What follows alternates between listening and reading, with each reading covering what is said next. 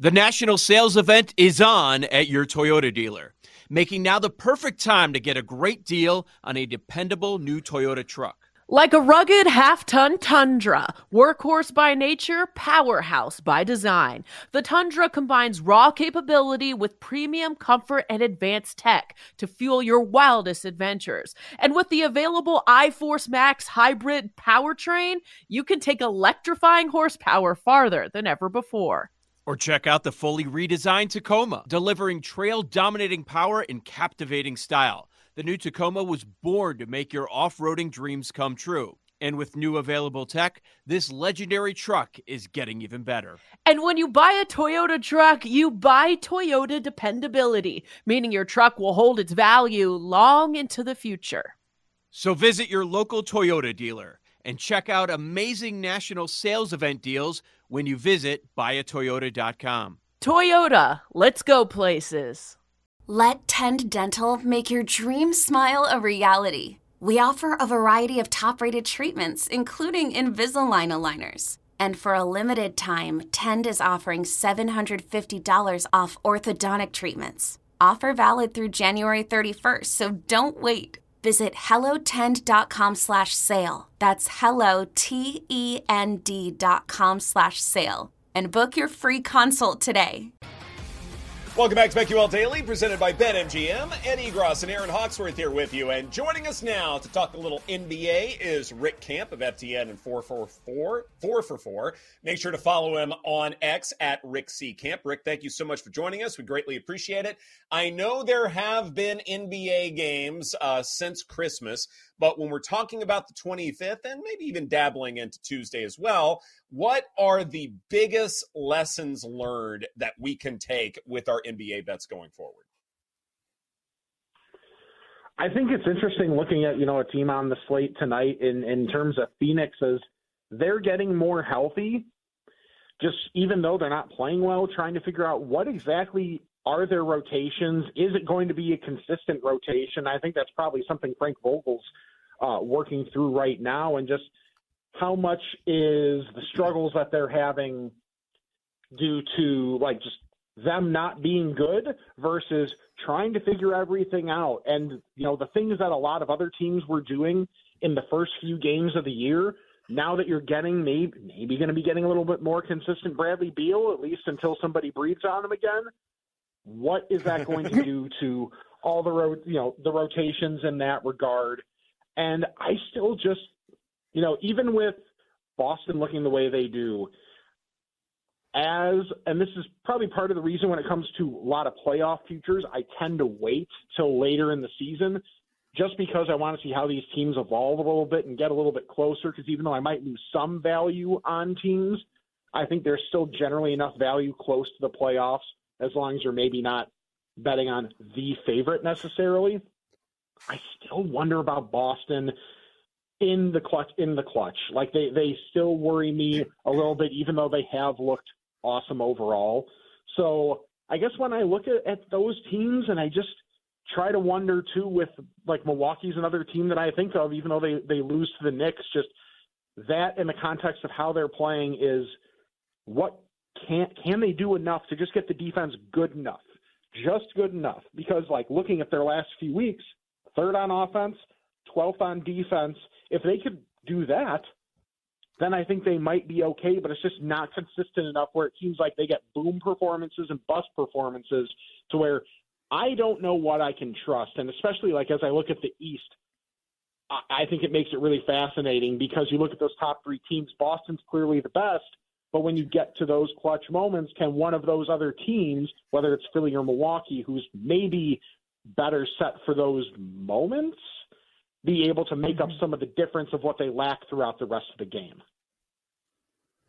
Well, one team we know we don't have to worry about is the Detroit Pistons. They broke the NBA single-season record with their 27th loss in a row. I saw someone tweeted that the Diamondbacks have won more recently than the Pistons. You got to go back to October 28th. It's crazy. And there's all kinds of fun ways you can bet on them, like Pistons next win. Under 9.5 wins is plus 240. Is there anything that interests you when looking at the Pistons?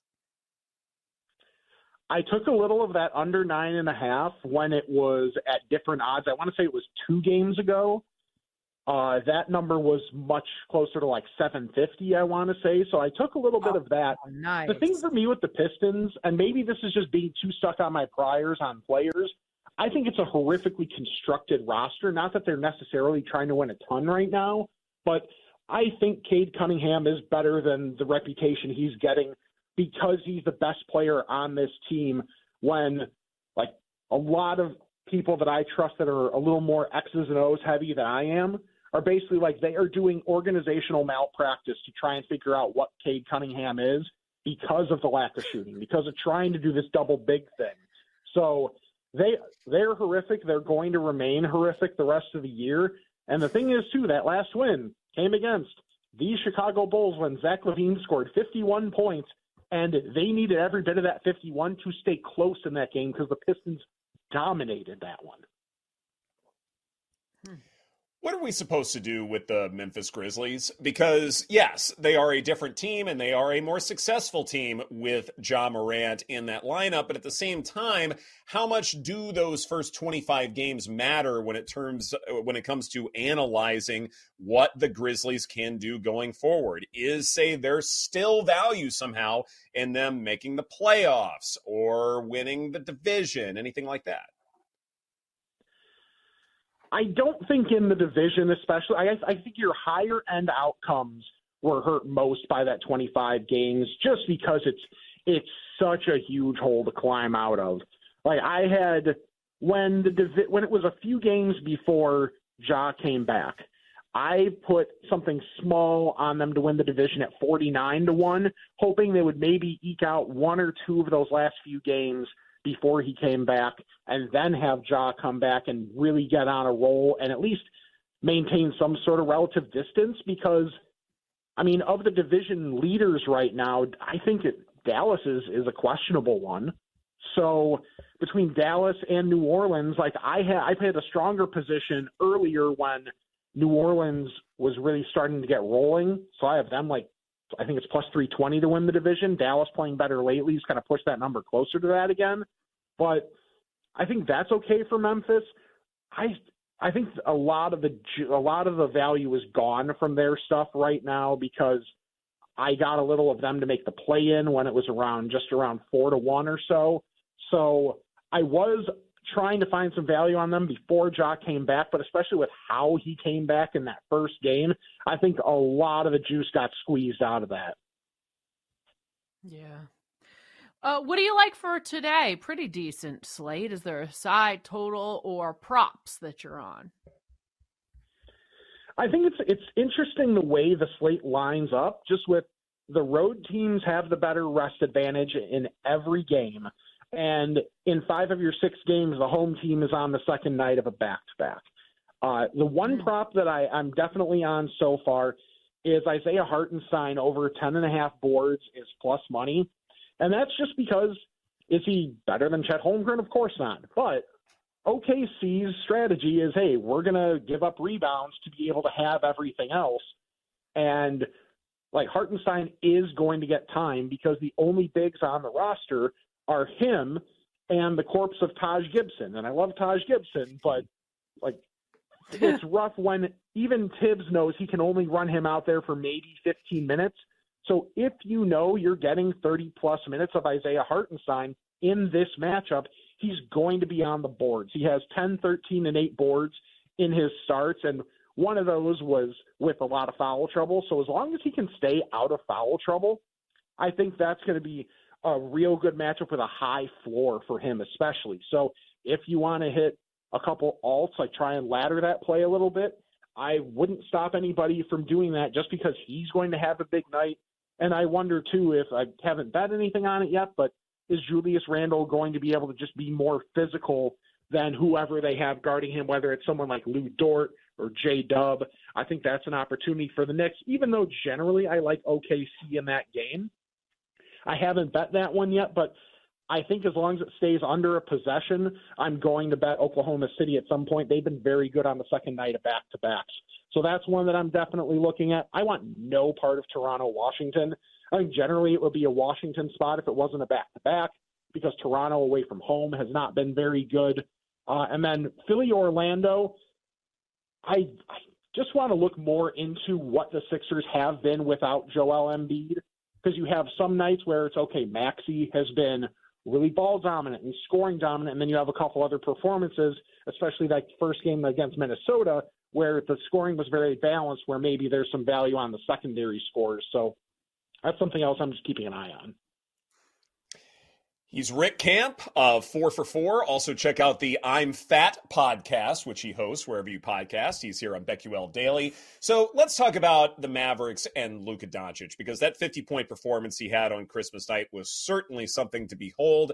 And while certainly many people are still going to believe that he can win MVP, we've also seen this dance before where, later in the season, because of his usage rate being so high, he starts to taper off a little bit. But I wonder if this season could be different, and or if there is a point in the season where maybe you start to string some under bets on him together because he could wear down. I still am a little leery of, and clearly with how I bet previously, of the Mavs in general, and also Luka, just because he's still going to play his way to a point. Even if, let's say, Kyrie Irving gets healthy and he plays consistent, once he comes back, he's playing consistently the rest of the way. I still worry about them just because teams are starting to move away from heliocentric offenses, which is basically just one dude does everything.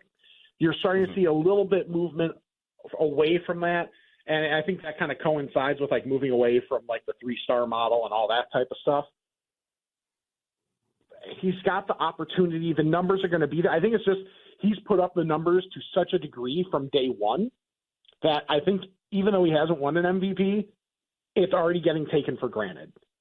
What would they have to do? I mean, if they ended up being, let's say, top 3, top 4, if they are a home court first-round team, I think that at least lets him be in the discussion, just because the bar is so high because of what Embiid, what Jokic are doing.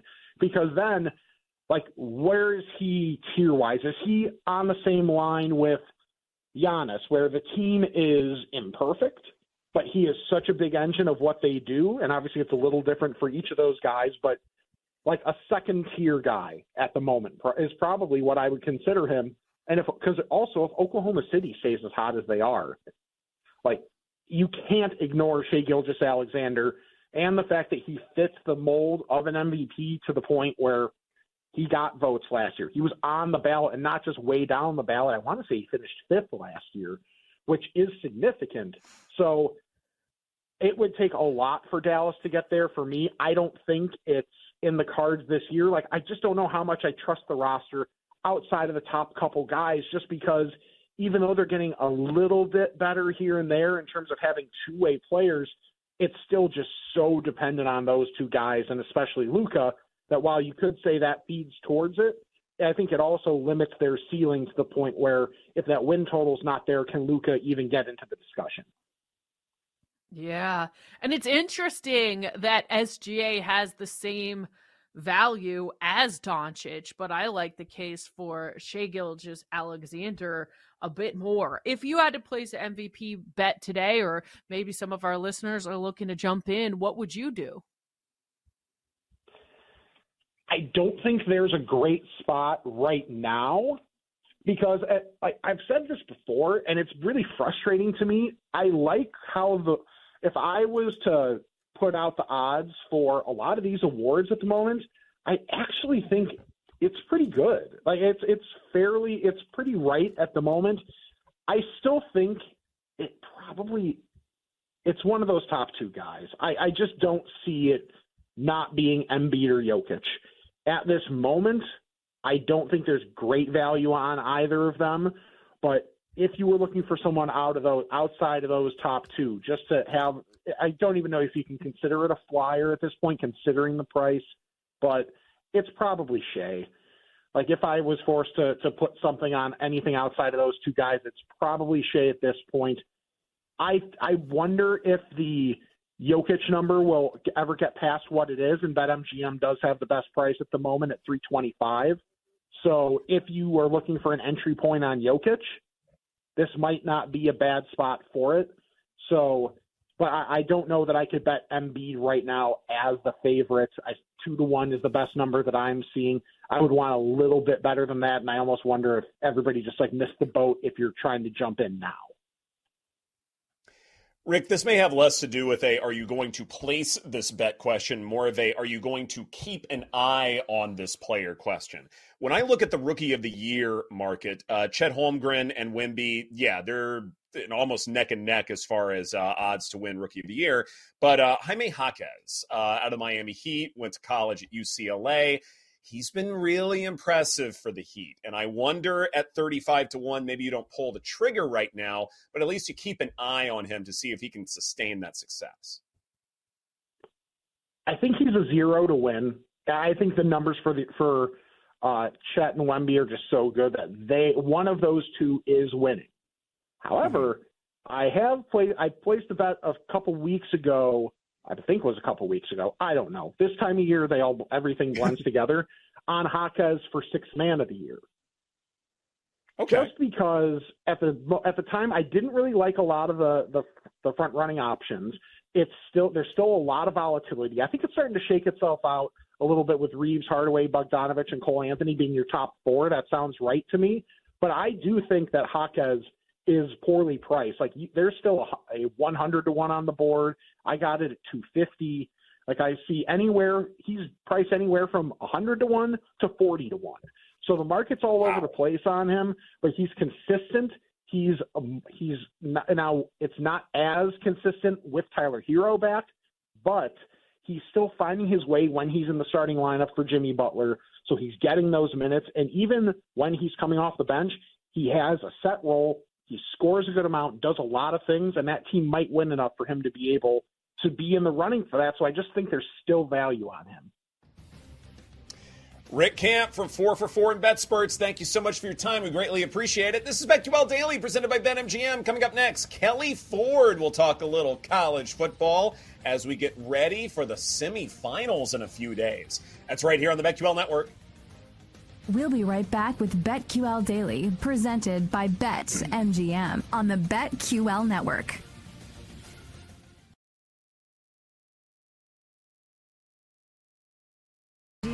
From BetQL. Welcome back to BetQL Daily, presented by BetMGM. Eddie Gross and Aaron Hawksworth here with you. And joining us now to talk a little college football is Kelly Ford of Kelly Ford Rankings, which you can check out at kfordratings.com. You can also check out his work at thelines.com. Kelly, thank you so much for joining us. We appreciate it. Let's jump right on into the college football semifinal, and let's begin with the Rose Bowl between Alabama and Michigan. I know we have had a long time to dissect this game. As you look at things a little bit more deeply and look at additional matchups and maybe even the coaching advantage or disadvantage somewhere, has something new come to the surface? Have you noticed something that maybe has you adjusting your model just a little bit?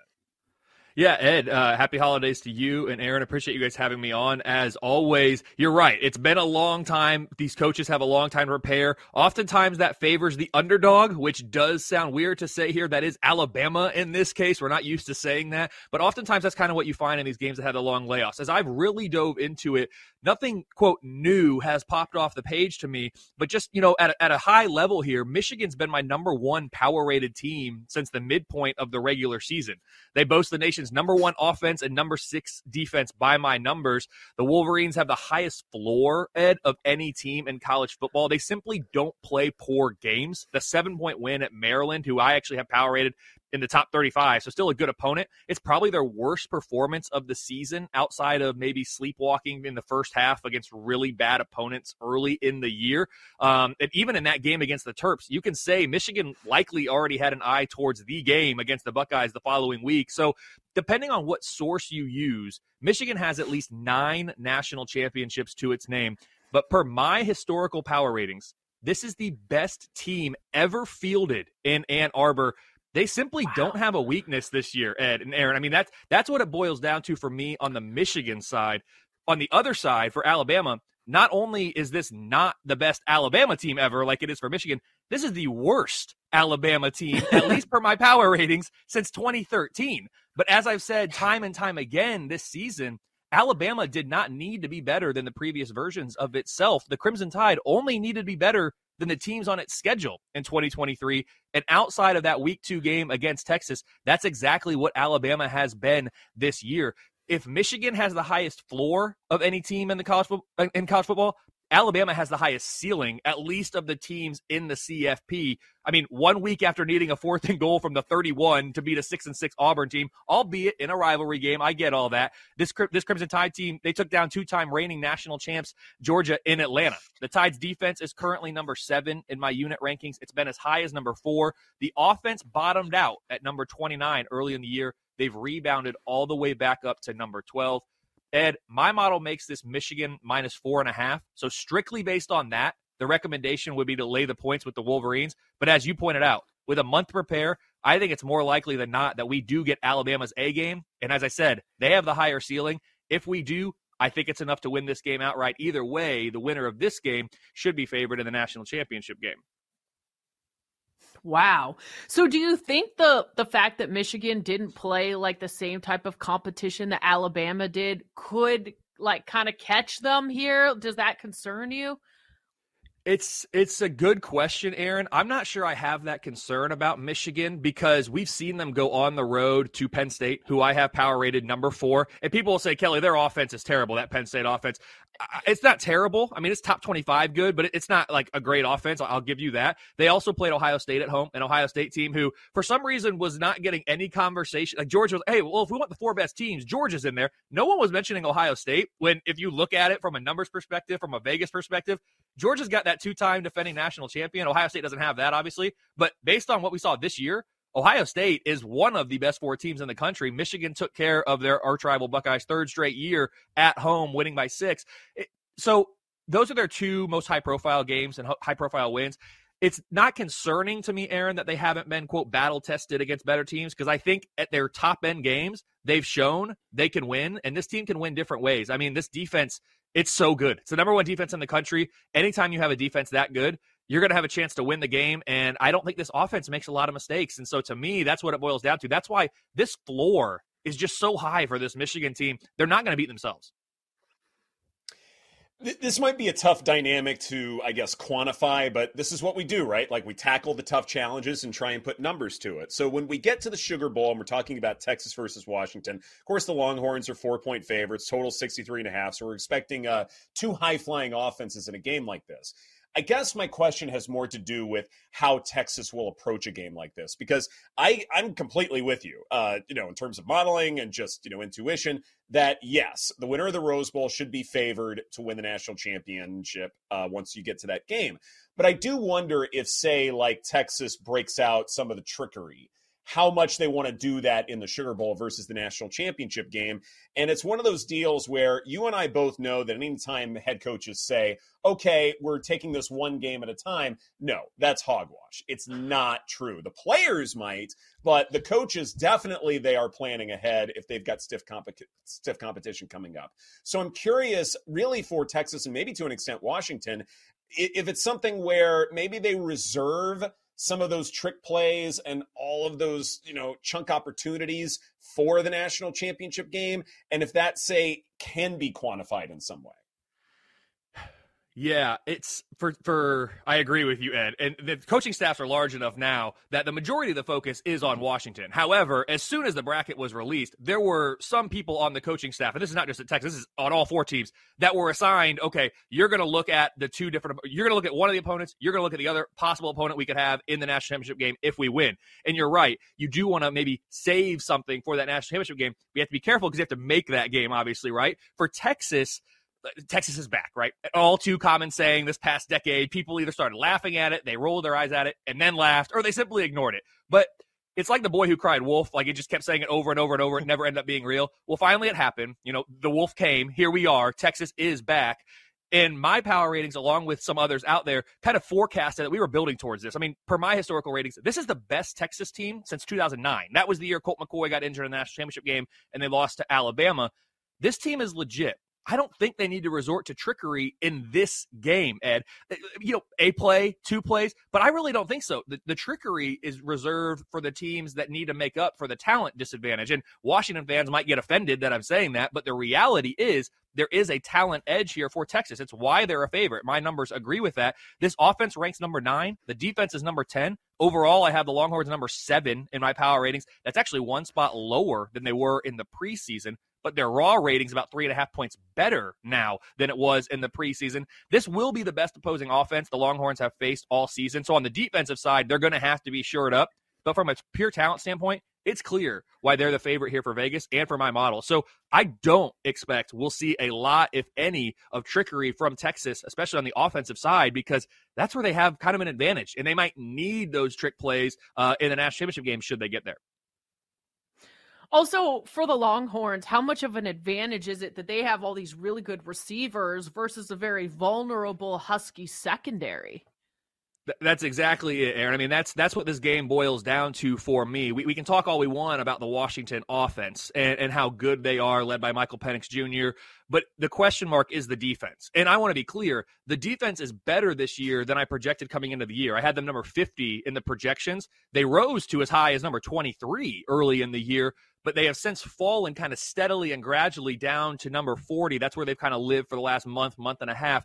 That is the big question mark. That is the only unit in this game that ranks outside the top 10 nationally, and it is the secondary in particular matching up against those Texas receivers. I mean, that's the big difference. Can Washington get enough stops? Can they shut down that great receiving core of Texas? And if they can, Aaron, there's no reason that Washington can't and won't win this game. I mean, they've proven Vegas wrong multiple times this year. If they can win that key matchup, I'll go out on a limb and say they're likely to prove us wrong once again. So what does your model say for the Sugar Bowl and how this will play out? Yeah, so like I said, I've doubted the Huskies before. I'm doing it again. I've drawn a lot of parallels between the 2022 TCU team and the 2023 Washington team. And Husky fans, I mean, they seem to get offended by that. It's really not meant to be an insult at all. Yes, the Horned Frogs got blown out in the national championship game against Georgia last year, but they made the national championship game. 129 other programs would have loved to have been in TCU's position. I think this Washington team has a lot of similarities there. They just keep winning, even when the power ratings, like mine, suggest that they won't. My model does have Texas by about 5.5, so a little bit more than Vegas in this one. But I'm telling you right now, I wouldn't be surprised at all if Washington finds a way to get it done in this game, just like TCU did as an underdog last year. Old Man Winter here. If I had it my way, it would stay winter all year long. Short days, wind chill, black ice, and a good polar vortex. Oh, heaven. Wait, is it getting warm in here? Your cold snap is over, Old Man Winter. Spring has arrived. Spring. Spring is here, which means it's the perfect time to get away in the Hyundai you've always wanted. Visit the Hyundai Getaway Sales Event, where you can get great deals on all of our award-winning Hyundai models, like the tech-filled Tucson and Kona, as well as the spacious Palisade. Enjoy wherever you go with the peace of mind that comes with America's best warranty and 3 years or 36,000 miles of complimentary maintenance. But hurry in, these deals won't last. Add more joy to your journey at the Hyundai Getaway Sales Event. Now get 0% APR or up to $1,500 bonus cash on the Hyundai Tucson. Now, during the Hyundai Getaway Sales Event. Offers end soon. Call 562-314-4603 for details. Yo, Trey. Kevin, what's up, man? You know, I've been thinking, what would have happened if the NBA never vetoes the Chris Paul trade to the Lakers and we get CP3 in the same backcourt as Kobe in LA? Well, you get a very happy Jack Nicholson, for sure. And the Lakers probably win a bunch more championships. CP3 finally gets a ring or 2 or 3, and the Kardashian empire is forever altered. What did you just say? Hey, everybody, I'm Trey Wingo. And I'm Kevin Frazier, and we're teaming up on a new weekly sports podcast from Wondery, Alternate Routes. As former Sports Center anchors and current sports obsessives, we're consumed by all the what-if questions that make being a sports fan so excruciatingly fun. If you're like us, then you also live and die on the fallout from every drop pass. Or play call. Each week on Alternate Routes, we'll take a flashpoint in sports, break down what actually happened, then explore every alternate scenario and the ripple effects it would have caused. Follow Alternate Routes on the Wondery app or wherever you get your podcasts. You can listen early and ad-free right now by joining Wondery Plus. Hey, Hey, it's Kaylee Cuoco for Priceline. Ready to go to your happy place for a happy price? Well, why didn't you say so? Just download the Priceline app right now and save up to 60% on hotels. So whether it's Cousin Kevin's Kazoo Concert in Kansas City, go Kevin, or Becky's Bachelorette Bash in Bermuda, you never have to miss a trip ever again. So download the Priceline app today. Your savings are waiting. Go to your happy place for a happy price. Go to your happy price, Priceline. In about 2.5 hours, we'll have some football. Virginia Tech versus Tulane. Anything you like in this matchup? Let me go to that really quickly here. For this game, Tulane, of course, not having the end of the year that they envisioned. Everyone around that program wanted to get back to the New Year Six. Not quite the same level of talent as last year's team, but better than the 2021 team. So still a really good team in Tulane. They're my number 20 biggest overachievers this year, 2.5 wins more than expected, For Virginia Tech, a really good season from a power rating standpoint. They improved their power rating 4.5 points over the course of the year. They only won about one more game than projected, but from a pure, performance standpoint, Virginia Tech, a very, very good team. My numbers make this one about Virginia Tech -9, so I think it's pretty darn close to the Vegas spread, so not a ton of value in this game for me. Also, Aaron, as I'm sure you guys have talked about, in bowl season, outside of really the national or the CFP, because even the New Year's Six, you see so many factors at play. Player opt-outs, transfers, coaches changing jobs, different levels of motivation. Is this team just here for the vacation, right? That's what we always hear. Handicapping bowl season, I just kind of put my hands up. I don't know. They're fun. I love watching the bowls. It's really hard to find value, at least in my opinion, in these bowls, because there's so many different factors at play in bowl season that just aren't at play in the regular season when I don't have to account for these things. The model performs really, really well. When you have to try to make these adjustments, there's a lot of guesswork, and that's where I'm like, oh, the science isn't really there. Now I'm doing the art. No, that's part of it. And also, too, like you'll have bowl games that might be closer distance for one team versus another, like the Duke's Mayo Bowl, where North Carolina is playing in Charlotte, but they're 6-point underdogs to West Virginia with a total of 59.5. So that's probably another one where, yes, you have this additional factor that you have to bear in mind. And even though home field advantage is a real thing, you go, okay, well, does it matter in a bowl game when tickets are allocated? Totally. Travel is absolutely one of those things you're looking at too. In this game, my numbers, again, with all the different opt-outs and the things that we're looking at, the model really nailed North Carolina at full strength this year. Finished the year within 0.5 point of where the power ratings were. Finished the year right on the money with the win-loss projection. So North Carolina, their offense and defensive unit ranks both within about 5 of where they started. North Carolina was spot on in the model this year. West Virginia, a team that overachieved. They won 3 more games than we projected coming into the year. That's a top 10 overachiever. 3.5 points improvement in the power rating from preseason to current. In this game, with the opt-outs that we have, absolutely can understand why West Virginia is a favorite. If we were at full strength here, I think that might be a different story, especially given where you said this game was taking place there in Charlotte.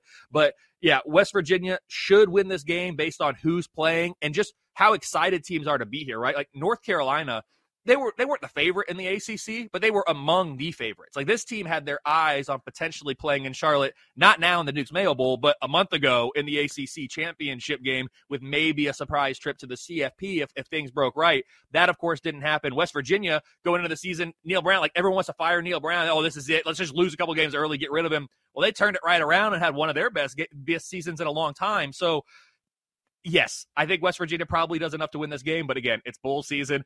For crying out loud, we're going to pour Mayo on the winning coach here. I don't know what's going to happen on the field here, but West Virginia should win the game. Gross. That just seems wasteful. Just wasteful. That sounds Aaron. like a punishment. Ugh, no, thank you. Yeah, so, right. Do you have a strong opinion with all these variables that, we have to factor in for these bowl games? Any of these bowl games that we haven't touched on that you have a strong opinion about?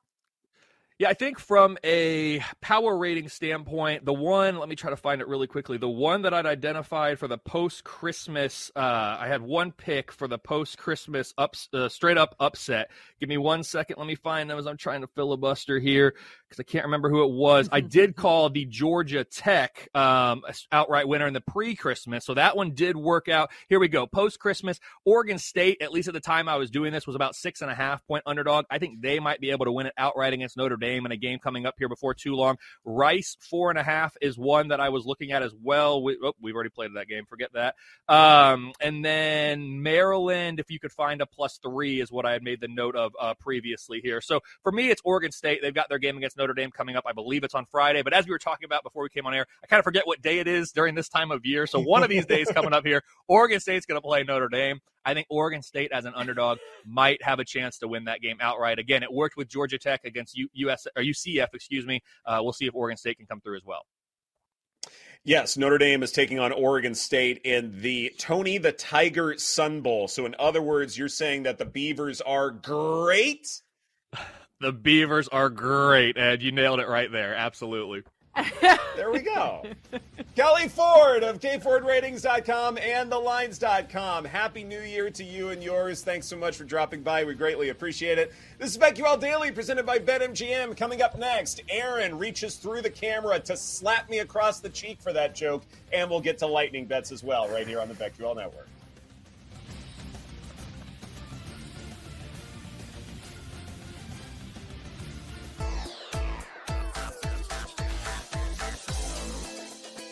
Welcome back to BetQL Daily, presented by BetMGM. Eddie Gross and Aaron Hawksworth here with you, and we will get to our lightning bets in just a bit. But first, a tweet popped up on the old TL that I should probably bring up here, and as we look ahead to Week 17 of the NFL slate.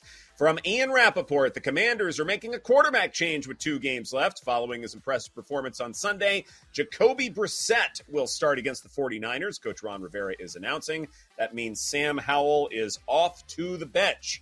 We had Brad Spielberger on earlier in the festivities, so please make sure to check out our podcast in case you missed that conversation.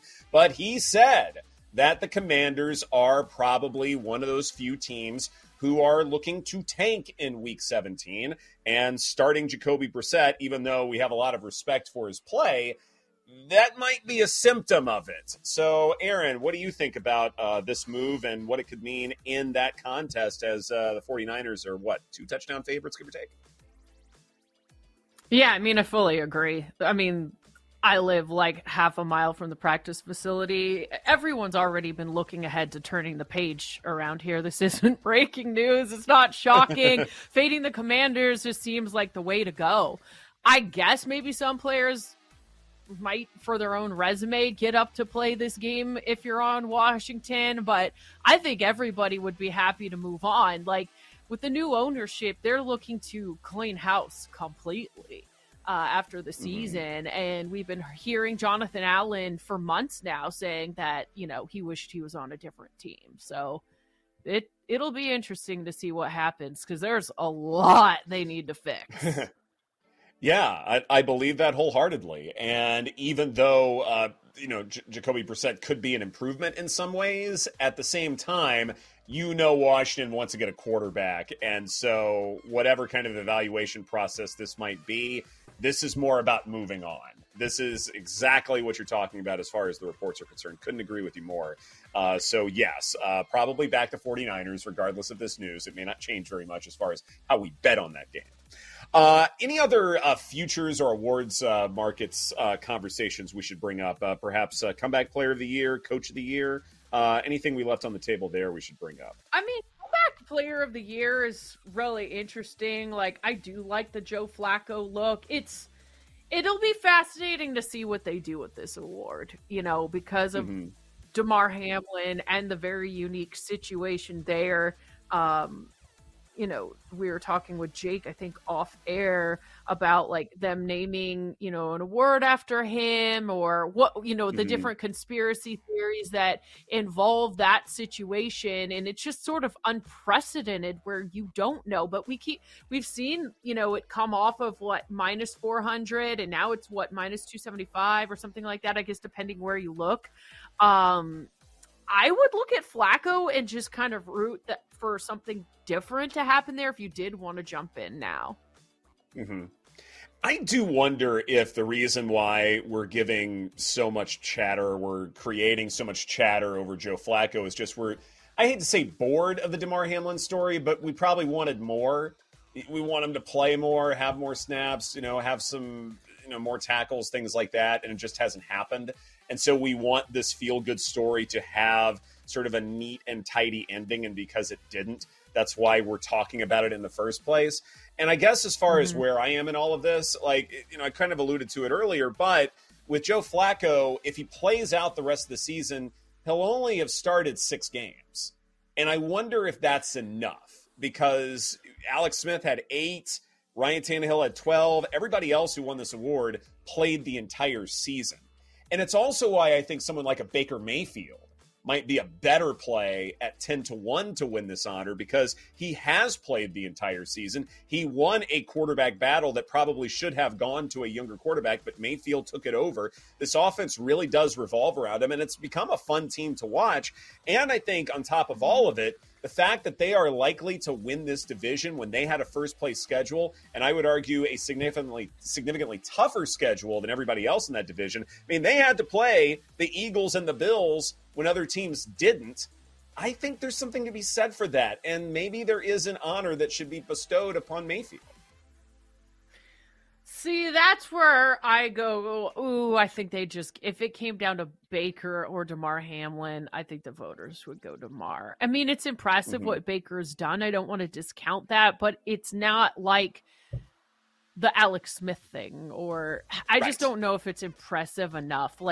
I hate to say it, sexy enough. You know what I mean? It's cool. It's great. Yeah. But I don't know if he should win an award for it, And maybe that's where I am with Flacco, I think it's a cool story. Cool story, but is it bro? a comeback? What's that? Cool story, bro. Cool story, bro. Yeah, maybe that's where I am with it. DeMar Hamlin is just so different, and the PR machine can generate a little bit more substance with it, and some more stories and more things, that are tearjerkers. That can still happen with Hamlin. I don't know if that can happen with Flacco, where it's we're crying over it, And also, Flacco has had 5 interceptions in 2 games, the last 2 games. He'd have to be, incredible, and he still might not win it. You know what I mean? Exactly. He would have probably had to be perfect this whole time, which he hasn't been. No, it's still been good, but maybe that's why Kevin Stefanski wins Coach of the Year. Maybe that's how that gets addressed in that award, because you got to give somebody something, and maybe that's how that happens. So we shall see. Let's move on now to lightning bets, and I've got 3 bowl games for you to bet upon. I will start with Tulane plus 10.5. I get they don't have their head coach. I get they don't have their starting quarterback. But you know what? They have everybody else. Willie Fritz left the program, but his assistants, they are there to coach the bowl game. To me, that matters. Also, Tulane didn't have, say, Michael Pratt for the entire season. They looked more than serviceable enough against Ole Miss, didn't win the game, but they still looked impressive to me. So I don't think they have to make nearly as many adjustments as the market is implying, so I think they can cover the number. Then in the Duke's Mayo Bowl, UNC plus 6. I don't know how much home field advantage matters, but let's say it matters. Let's say you split the difference and it's worth a point or a point and a quarter or something like that. That's fine. Connor Harrell will start instead of Drake May. He's only a 3-star, but he is going up against a weak defense, so I do think that he can perform more than admirably enough for the Tar Heels to cover the number. And then give me Okie State minus 3.5. Aggies lost way more to defections, and with a new head coach, they're just probably pushing the reset button, the Aggies are. Meanwhile, the Pokes have a great rushing attack. That should challenge this A&M front, so I like Oklahoma State as favorites, Aaron.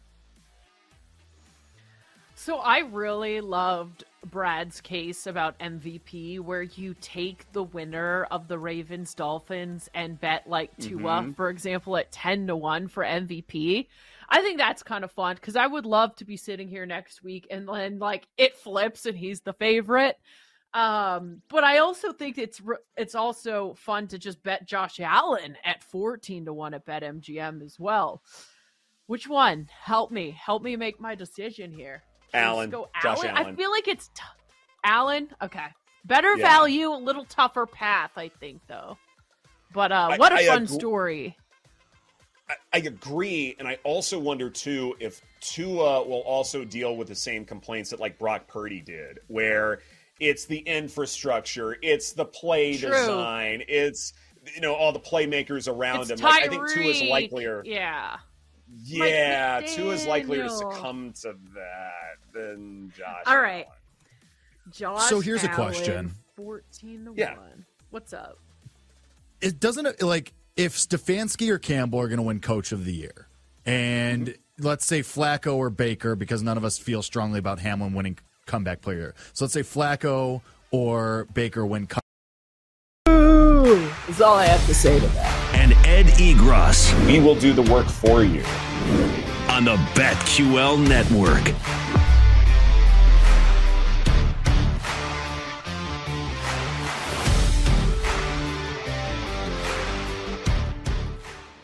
Go for the betting cycle on BetQL with Cody Decker. Cody Decker, former professional baseball player, turned professional smartass on the radio. Sports handicapper Rob Brown. When Penix Jr. plays USC, he's getting 400 yards. Cycling all the top plays. And Cody Decker, I think Florida can cover today. And one outrageous show parlay. 1, 2, 3. Oh! Let the chaos begin. It's Bet for the Cycle on the BetQL Network, presented by BetMGM. Saying maybe there's value or a case for Tyreek for Offensive Player of the Year. The thing is, when you watch CMC play, like I was watching him play thinking, oh my gosh, he could get injured. What if he gets injured, And then Tyreek's right in it. That's possible. And Tyreek, may still not be like quite 100%. And that's going to matter. Like what's Waddle's abilities, and all of that stuff. And I also think too, if you're talking about offensive player, like the offense does have to run through CMC. Like he does have to be impactful. You can game plan around not using Tyreek as much. And that's probably But like with Trent Williams injured, seemed like every play was just going to CMC, and I was just like, oh my gosh, please don't get injured. Right. It was like, you're right. The way he plays, I was nervous for the guy. Like he was their offense the other night. All right, I'm gonna do a double-double. Giannis and Luka parlay that together. It's minus 164 though. Not great, but they're both leaders in double doubles. I'm not that nervous. We'll be fine. Yeah, it's fine. No big deal. Jake, you got any bets today? I'm going to tell Rick Camp on his rebound prop that he gave in the Knicks game. Go listen to that at plus money. I really like that. And I'm going to join you on Okie State. With everybody leaving Texas A&M by the boatload, we've seen this in a couple bowl games already in the last week or so. Like. Schools that are losing all of their players and coaches, they just get smoked. So I'm gonna join you on that with the pokes. I'll lay the number. And I think it's something too where even though A&M has had some fantastic recruiting classes, you like the depth that they have. It's all about hitting the reset button. New head coach, he wants to get the talent he wants in there. This is more of an evaluation process than it is trying to win a football game. So that's the way that I see it. Thanks for watching and listening to BetQL Daily, presented by BetMGM. For those listening, next up is Jim Rome. For those watching on Twitch and YouTube, stay tuned for the Daily Tip. Take care, everybody.